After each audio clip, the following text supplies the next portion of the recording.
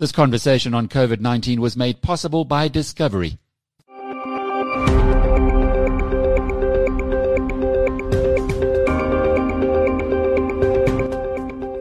Welcome to Inside COVID-19. I'm Jackie Cameron for BizNews.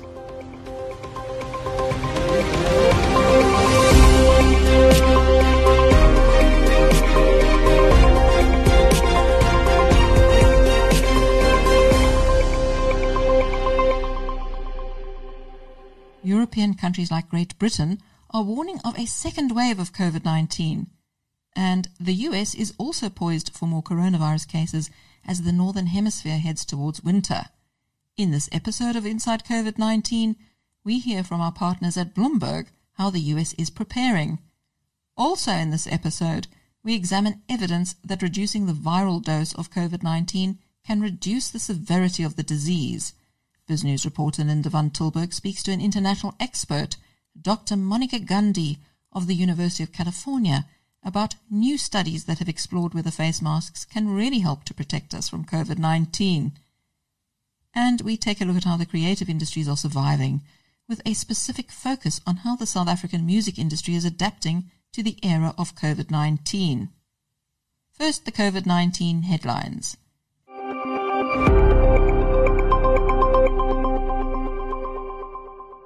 Iran has recorded its biggest spike in daily cases since the pandemic began, with about 3,700 new infections.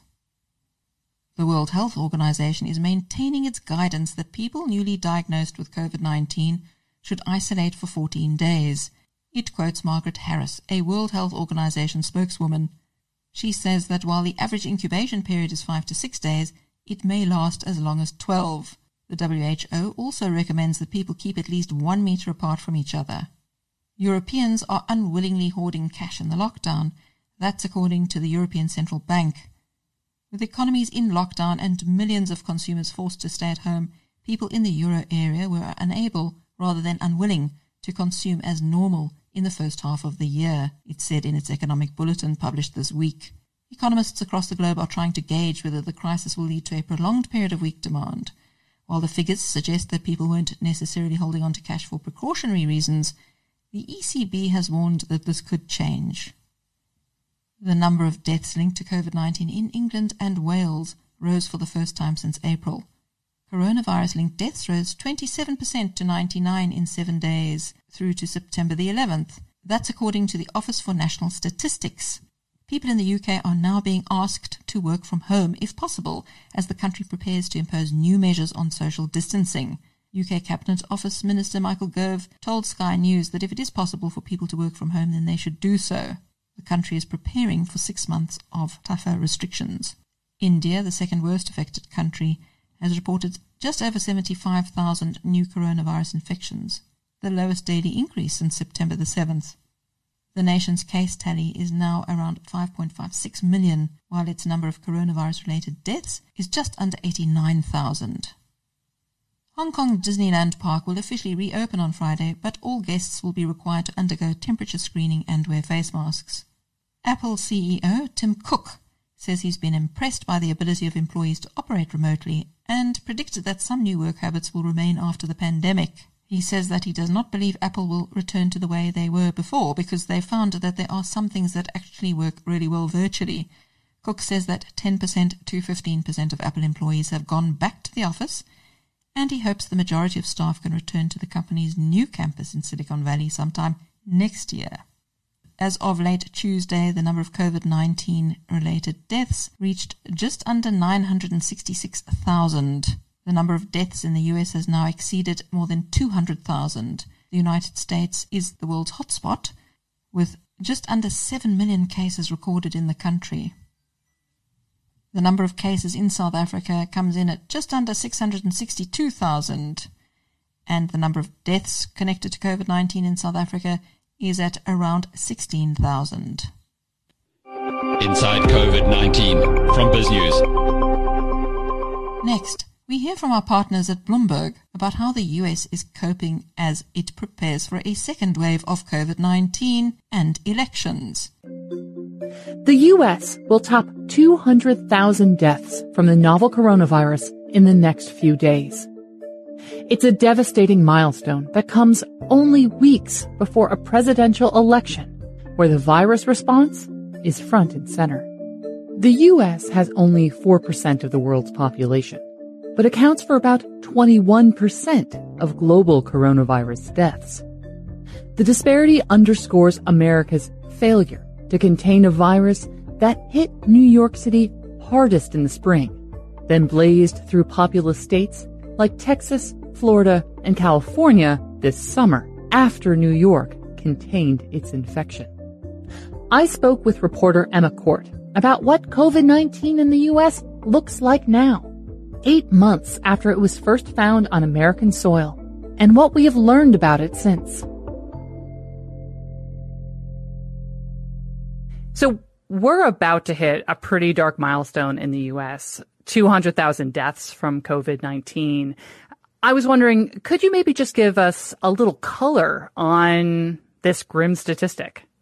It's honestly a point I think a lot of people hoped we would never get to. And I think the fear now is, where are we going to be at the end of the year? You know, how many deaths are we going to be talking about in a couple of months' time? I like to think of the pandemic in terms of phases. So earlier this year, we saw New York City get hit really hard. We saw New Jersey have really high numbers. We saw Seattle get hit really hard early in the pandemic. And more recently, over the summer, the burden of the virus really shifted towards these, southern and southwestern states that dominated the news, right? We had, Texas, Arizona, Florida, California, really the virus sort of blazed through those areas. And, fast forwarding to now, to the fall, we've been talking about the fall as a time of great concern for months now because schools are reopening. We're seeing colleges reopening. In several parts of the country, the temperatures are getting a lot cooler. People are, moving their socializing indoors where obviously there's a higher risk of the virus being transmitted. So when you think about these different phases of the virus, right now we're a little bit at an inflection point and we don't really know what's going to happen. We're seeing those hot spots from the summer really dying down, and that's reflected in overall the case numbers declining. We've seen deaths decline as well. We have more understanding of the public health measures that are needed to try to stop the virus from spreading. But, whether we see all this happen for a third time again is really kind of up in the air. Now, 200,000 it's a very grim number, but is there any doubt as to its accuracy? There's a lot of doubt. I think we can all agree that 200,000 is a floor for deaths. So we know, when we hit this 200,000 number, it'll be 200,000 official deaths. But we also know that our system hasn't, through the course of the pandemic, been very good at recognizing all coronavirus deaths for a variety of different reasons. And so we know, for instance, looking at CDC data, that we have this marker called excess mortality. And basically you look at historically how many deaths you've had in a given year, and then you look at how many deaths you've actually had this year. And we know we've already seen more than 200,000 deaths occur this year than we were expecting. And so that might not all be COVID-19, by the way.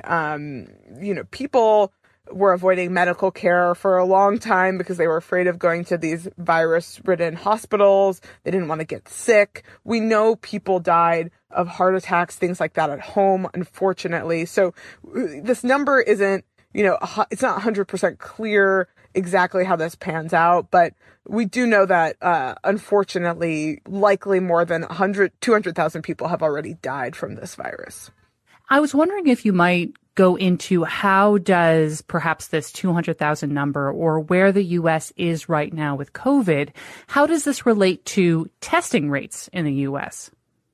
Testing has remained a challenge in the U.S., and it does obscure our view of the virus when we aren't testing enough. We actually know testing has been declining each week since the summer, and we're doing about a million tests less than we were doing in July of the summer. So it's unclear whether when we see cases decline, we can be certain that it's entirely because cases are declining and not because we're doing less testing. So as always, that remains kind of a fog through which we're viewing these numbers, and we can't be totally sure. We have some other metrics we can turn to try to make sense of these numbers, like test positivity rates. If test positivity rates are pretty high, as we've seen, just a couple months ago in the US, we know for sure that we're probably not testing enough, but it's hard to know until you really see all this stuff pan out in terms of hospitalization and death rates. And of course, the issue with that is these numbers come a lot down the road. And by the time you're having a problem, you're kind of late to be doing anything to really stop it quickly. Now, you've mentioned that the U.S. is really at an inflection point, and I was wondering if maybe we could talk a little bit more about that in terms of the trajectory of the virus. Coming off the summer, as you were mentioning, into the fall, what are the major concerns going into the next several months or even, say, into 2021 in terms of what might be happening with the trajectory of the virus in the U.S.? I think it can be really hard to get a sense of where the U.S. is in this outbreak because it's all relative, right? So things appear to be on the upswing from where they were this summer, but things were really quite bad this summer. I mean, if you look at, for instance, the Kaiser Family Foundation, which is an independent nonprofit, maintains this map of COVID-19 hotspots in the U.S. If you look at the map today, as of the time we tape this, 33 states were considered hotspots. I mean, the country is, a massive red right now if you look at this map. So it's important to note, we are still in the trenches here. Things appear to be getting better, but it's all relative to where we were before. One of the big concerns about this fall, again, is more institutions are reopening. The weather in parts of the country is getting cooler, people meeting indoors. And then, of course, there's the fact that, traditionally we can have really bad flu seasons, and the symptoms of flu are extremely similar to the symptoms of COVID-19. And in a country where the medical infrastructure has already been placed under strain by COVID-19, the chances of having a bad flu season are concerning, to say the least. I mean, we've seen from other parts of the world that the flu seasons have actually been milder in many cases because people are doing these things like social distancing and wearing masks. So we know these measures, if we undertake them, will not only prevent COVID-19 from spreading, but also other concerns like flu. But again, it is a concerning time of year. There were beliefs that summer would be a better time for the coronavirus crisis, and that just didn't turn out to be true, and that's not what happened.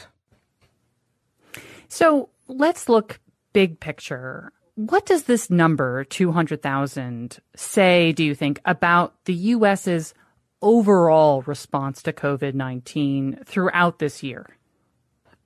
It says we have done a very poor job of containing this virus. We have 4% of the world's population and about 21% of global coronavirus deaths. I mean, this is something that has to be taken really seriously, especially considering where these deaths have occurred and who these deaths have affected. We know people with other medical conditions have disproportionately died from this virus. We know elderly people have died from this virus. We know people of color have disproportionately died from this virus. We also know geographically that the virus deaths have been, especially concentrated in just about 12 states, and more than 70% of virus deaths in the U.S. happen in just 12 states, including some of the names that you might assume, New York, California, Texas. It's really striking when you think about this 200,000 number in more death. I mean, that's a large number, and it's an amount of deaths that we didn't expect to happen this year, right? I mean, this is a new pandemic.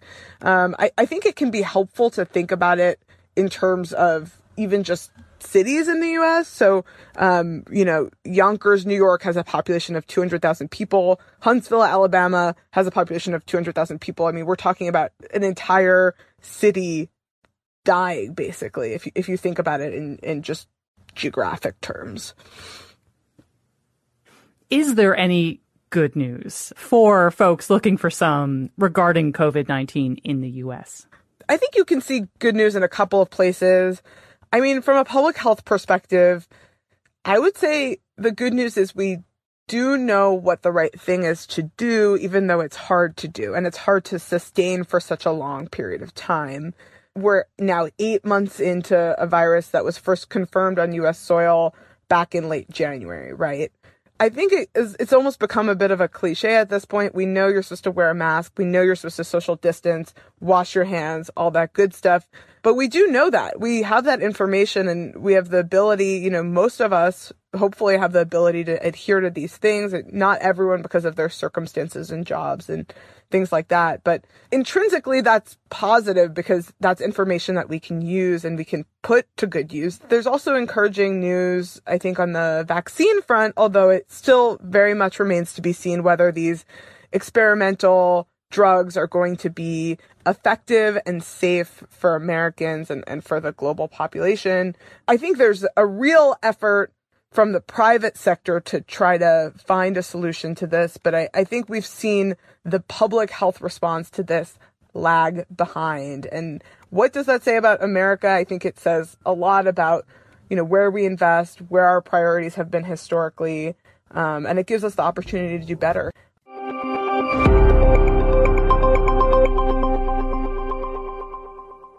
The wearing of face masks to safeguard against COVID-19 is controversial.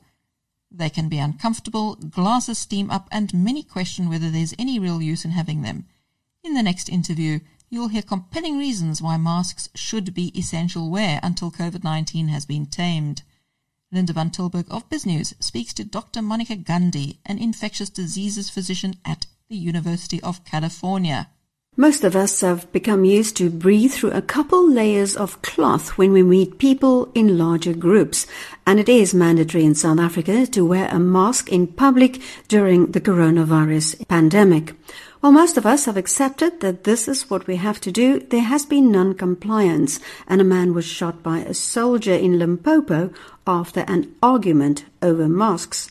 The reasoning up to now is that masks may not protect the wearer, but could protect the people you come into contact with by blocking larger cough or sneeze droplets. But scientists have now come up with a new provocative idea, as the New York Times described it, that masks expose the wearer to just enough of the virus to spark a protective immune response. BizNews spoke to Dr. Monica Gandhi, an infectious disease physician at the University of California in San Francisco, who is one of the authors of a paper published in the New England Journal of Medicine. She said there was growing evidence that face masks could lower the severity of the coronavirus for those who wear them. So, this is really a perspective, and I just want to stress that because it was really putting other people's research together and coming up with a perspective and a hypothesis. But the hypothesis that we put forth in the New England Journal paper is that looking back on all animal models for viral diseases, it seems that the viral inocula or dose that you get in is proportional to the severity of disease. So meaning if you get a higher dose, you get more sick, and if you get a lower dose, you get less sick. And we've actually known that in animals since 1938. There's been papers on this. And then even with SARS-CoV-2, what causes COVID-19, there was a hamster model that hamsters get more sick if you give more virus. Now, how does that relate to masks? Well, masks do filter out the majority of viral particles. It depends on the mask.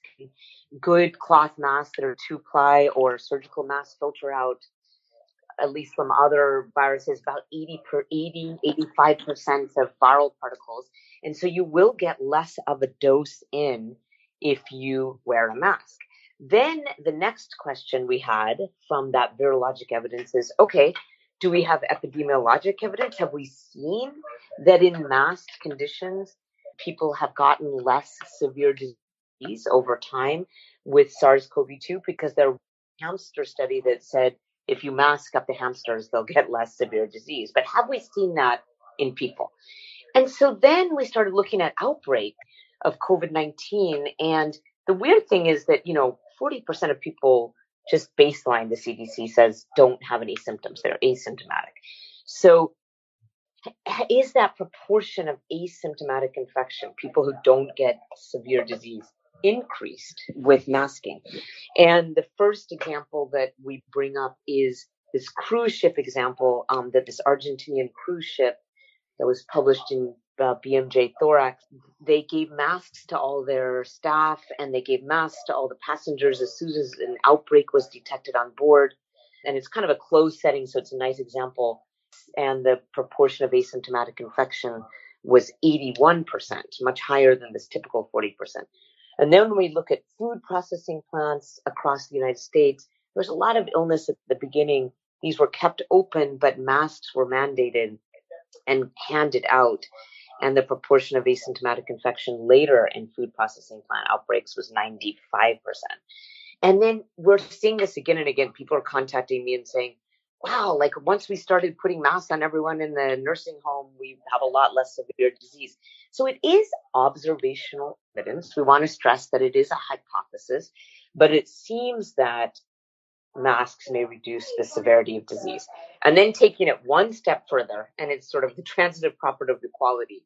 There's been some very nice studies over the last 4 weeks, including from Sweden and UW, the University of Washington and UCSF and multiple places around the world, that even asymptomatic infection can give you strong T cell immunity. And of course, T cells are the arm of the immune response that actually really controls viral infections. The antibodies are more fleeting, which is what we've seen with these serology studies. And so then we just took it one step further and said, okay, so if masks drive up the number of people getting mild infection, and mild infection gives you immunity, could masks give you that immunity until we get to a vaccine? And then I need to end this saying we think this is a hypothesis. It's really, kind of a provocative theory, and it will be hard to prove definitively. We can only do studies that say, oh, look, when we started mask mandates in X city, people got less severe disease, before and after comparisons, and we're starting those studies. But we'll never be able to truly do a randomized trial, mask half the population, unmask half the population, because we do believe masks are effective, and that would be unethical. So I have to leave it with, it's a provocative hypothesis, I think. If we look at the beginning of the outbreak in countries like the United Kingdom, the healthcare workers, they were most affected. Could this also be because of a higher viral load? Yes. I think that healthcare workers are a great example, that Wuhan, New York City, UK, Italy, all at the beginning, the healthcare workers got more sick. And then we started universally masking. This was like put into play for healthcare workers earlier than the general population. We don't even enter the hospital grounds without putting on a mask. It's mandated. And actually masks are provided, which I think is a very big point. I think actually mask provision helps increase mask compliance. But we started universally masking in mid to late March. And yes, we have seen that healthcare workers are not getting infected to the same degree. And moreover, there was a CDC study that showed that healthcare workers actually had quite high seroprevalence rates, meaning we may have been infected, we didn't even know it, because of this driving up of asymptomatic infection. This was a September 4th CDC MMWR study that said that healthcare workers had more disease than we thought. And so that is, I think, another, again, observational evidence that it could be in settings that universally mask, we saw the severity of disease going down. And as we put PPE up, people did better, as we've driven the prediction up. I will say that Asian countries, because they're used to universally masking since SARS, they never had an issue with PPE. That was like the first thing they did. Taiwan mass-produced masks for their public and mandated masks on March 6th. That's very early. And they've had less than 10 deaths to their pandemic in a country of 23 million people. I mean, this is what we call ecologic data, country-level data, but it's very suggestive. Well, if you look at South Africa, I don't know if you're about the statistics, we have more than 600,000 cases, but the death rate is actually really low. Masks were compulsory right from the beginning. I think that's a very good point, that we actually thought Africa and India both would be terrible centers of death. terrible because of the high mortality and the high population density and the failure to be able to totally lock down and all of that. And this is the simplest, cheapest public health measure you could think of. Everyone has a piece of cloth at home. Everyone, can put that cloth over their mouth and nose. And yes, it has been implicated in why Sub-Saharan Africa had not been the wave of death that we thought it would be, and very gratefully so. When people have masks, they come really up close to each other. We don't socially distance enough. Is there not a problem of a false sense of security? We do not know relative importance of social distancing versus masks. Right now, the recommendation is absolute do both. And that has to be our public health recommendation. Now, there is a modeling study that is under review at UCSF at Nature Medicine. I was not involved. That looks at the relative merits of each and finds masks more protective than social distancing. There was a Swiss study published in Clinical Infectious Diseases of 2 Swiss cohorts, and I can actually send you all these references, where one set of soldiers got 30% illness because there was no social distancing. The other set of soldiers either social distanced or masked, either, not both. And there was 0% illness. So we do not know the relative merits of each. And at this point, the recommendation has to be both until we get more data. While I have you on the line, you are an HIV specialist. And we also thought in Africa, and particularly in South Africa, with its high incidence of HIV/AIDS, that COVID-19 would be an added burden. It's very interesting that we thought that HIV would be a major risk factor because it's an immunosuppressing condition, and also because people with HIV can get bad influenza outcomes, for example. But in general, to put a lot of data together from Europe and the US at least, we have not seen an increase in susceptibility or an increase in severe outcomes with COVID-19 among people who have HIV. There was one analysis from Western Cape Town that showed that HIV slightly increased the risk of mortality, but it was far dwarfed by other comorbidities that are more typically associated with COVID-19 mortality, like age, diabetes, hypertension, cardiovascular disease. So because of that, we are starting to think that HIV is not a major risk factor for COVID. And in fact, that is the current dogma in the US. We have put it out in guidelines that we do not think that HIV is a risk factor for either susceptibility or severe outcomes. That is a relief because we were also very worried about the overlap of the two pandemics.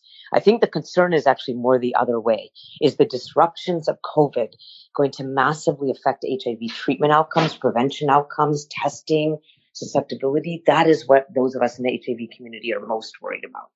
Yeah, in South Africa, they were worried that people would not go to the clinics. Yes, exactly. And in fact, there was a UNAIDS model that we may have, 500,000 excess deaths from AIDS next year, just truly because of COVID. But it is a very depressing model. And it's all the disruptions in health systems, especially for those with HIV, where going to clinic means a lot. Like it's part of the ethos. I am profoundly concerned about the impact of COVID on HIV outcomes. And I think that that's where those of us in HIV are now turning our minds about how to mitigate the terrible impact of the COVID-19 necessary response on HIV. Inside COVID-19 from BizNews. Coming up, Gwen Ansell, an associate of the Gordon Institute for Business Science and a jazz specialist, speaks to Linda van Tilburg of BizNews about how the South African music industry is adapting in the era of COVID-19. Inside COVID-19 from BizNews. With the pandemic shutting down the music industry, who rely on live concerts for a large part of their income, many began turning to live streaming as a source of income and to stay connected to their audiences. It has been seen by many as a salvation for the industry, but how successful has the adaptation been in South Africa? For some musicians, it has worked well, including for musician and producer Master KG, whose hit with Nomcebo called Jerusalema became a viral hit. A survey has been conducted by Concert South Africa, a joint South African-Norwegian development project, to determine whether the music industry has adapted in South Africa. One of the researchers from the Gordon Institute for Business at the University of Pretoria, Gwen Ansell, said it revealed that the great digital divide in South Africa had seriously hampered the ability of musicians to use live streaming as an alternative to concerts. We actually did a very early snapshot survey in July of what was happening in this country. And we were very aware when we did that in fact we were coming in at such an early stage, and we saw online that new companies were joining and trying this all the time. So we have basically done a snapshot survey of the first dozen or so companies, including some who were legacy operators who'd been doing this for 5 years or more, and a much larger number who had actually joined in direct response to COVID. And this is all to do with the live streaming of music, not the live streaming of other activities because of Concert SA's mandate. And what have you found? Have South Africans embraced this idea of live streaming music or concerts? Well, the idea has been embraced, but I think there has been a lot of romanticization about what its immediate short-term benefits will be. And I also think there's quite a lot that we don't know about the best ways to market this in South Africa, about whether there are different marketing and indeed production requirements for different genres. And in fact, there has been very little taking into account of the fact that our domestic audience is, of course, riven by a massive digital divide, where the vast majority of people in South Africa may not have devices, may not have easy Wi-Fi access, and sometimes may not even have electricity, so that the local market for local music is very much diminished by this. And also, of course, the capacity of musicians, because not all musicians live in wealthy areas and well-resourced areas, to actually participate in this. So I think one of the things it is revealing is the extent to which South Africa's digital divide is a constraint on COVID recovery and resilience in the creative industries. And there's the cost of data and the cost of Wi-Fi as well. Yes, indeed. Even where people can access it, it is expensive. But far more concerning is the number of people in this country who can't access it. But would those people have been able to afford concert tickets in any way? Quite often, yes. I mean, I've been involved in a range of researches around this. And one of the things that I think is not widely understood is that there are vast and largely undocumented music circuits in this country, in genres, for example, like traditional music and like gospel music, which have been going on and flourishing very, very healthily with ordinary working class participants and audiences who have not been spending a huge amount. They have been spending something, but have not been spending a huge amount. And of course, all that has stopped. I was reading something in relation to another survey just this morning from someone who said their main business was touring isicathamiya groups, that's Zulu music groups, all around the country. And he said, and now the entire fraternity is sitting at home wearing masks.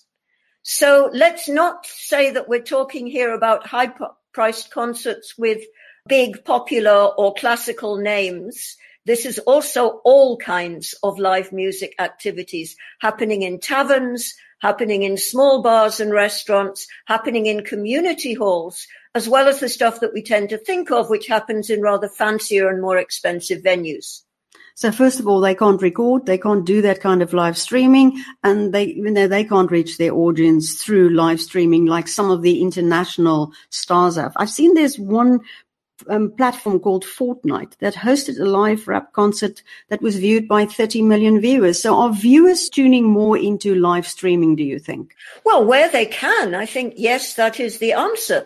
But given that South Africa does not only have a digital divide internally, but also exists as part of a global digital divide, one of the things this could very well do is cement the control of the large international live streamers and the large international live streaming app developers who are concentrated in fewer than a dozen countries, and one of them is not South Africa. And of course, the other thing is, even where artists are able to do it and access it, it's very much like writing books.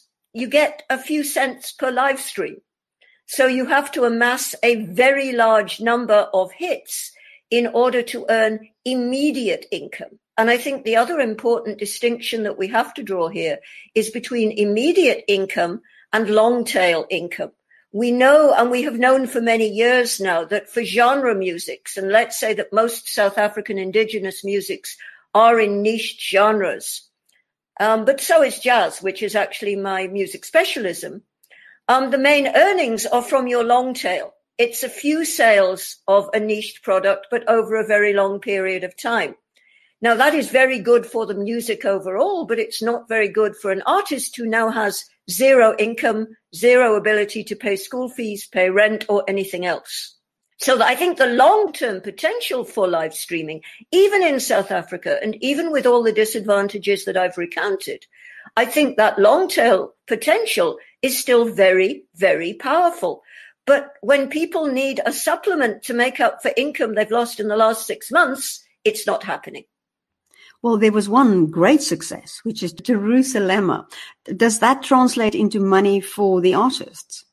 Well, the artists involved in that will, of course, receive royalties per play, and they have probably received enough royalties for that to be lucrative to them, to the point where the vocalist there has just released a second single, hoping to capitalize on the success of Jerusalema.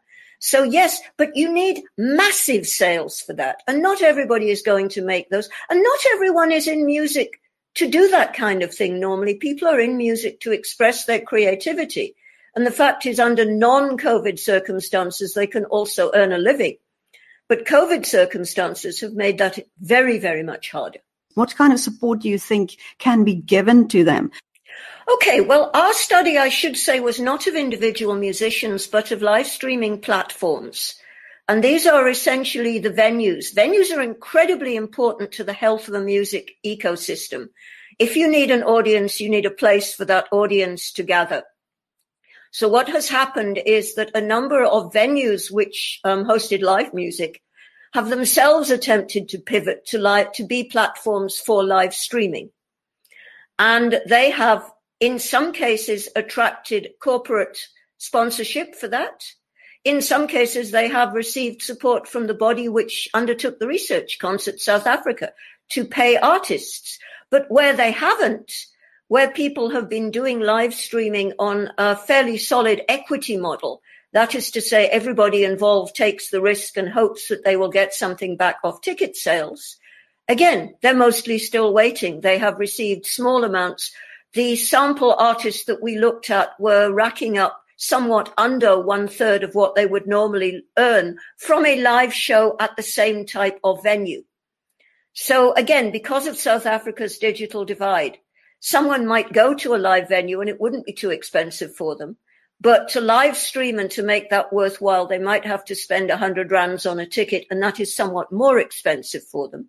And additionally, of course, let us remember that an awful lot of genres of music previously made their live events successful because of large amounts of input sponsorship, media sponsorship, liquor companies, other companies which used music as a vehicle to attract people to their brand. Now, of course, all of those companies have suffered massively from COVID as well and are less able to put in sponsorship. So in terms of support, it is limited. But one of the things they desperately need is support. And that support can come from a range of areas. If we're looking at government support, then there have been various government schemes, 2 waves now of support specifically for people who've lost work in the arts because of COVID, but also for small businesses who've lost work and various things.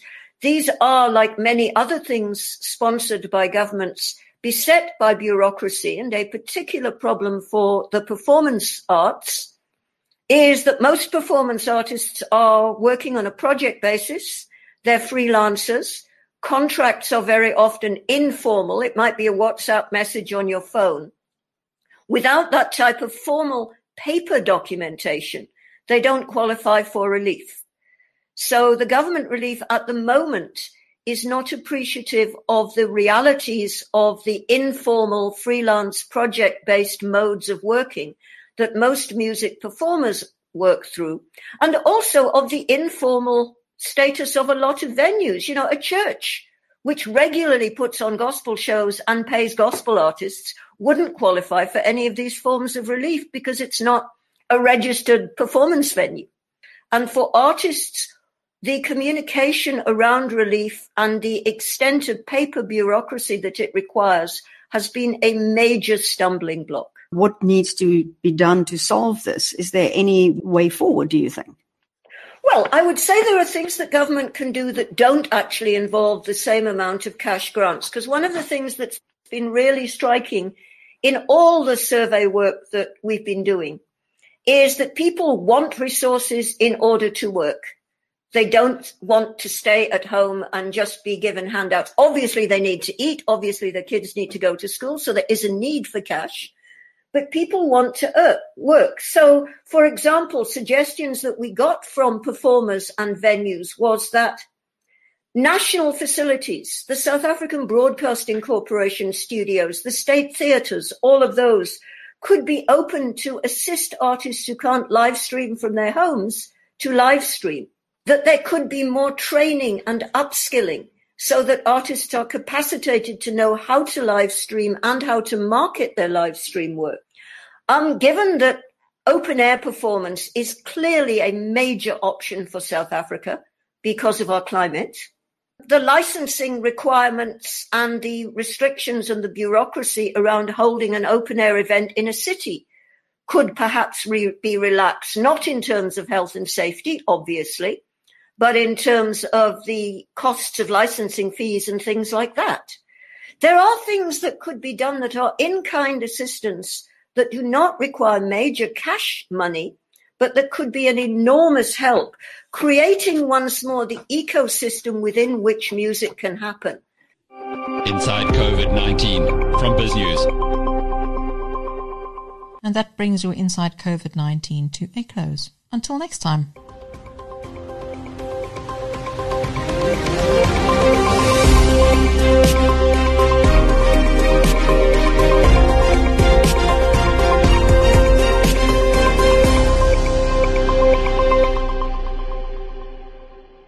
This conversation on COVID-19 was made possible by Discovery.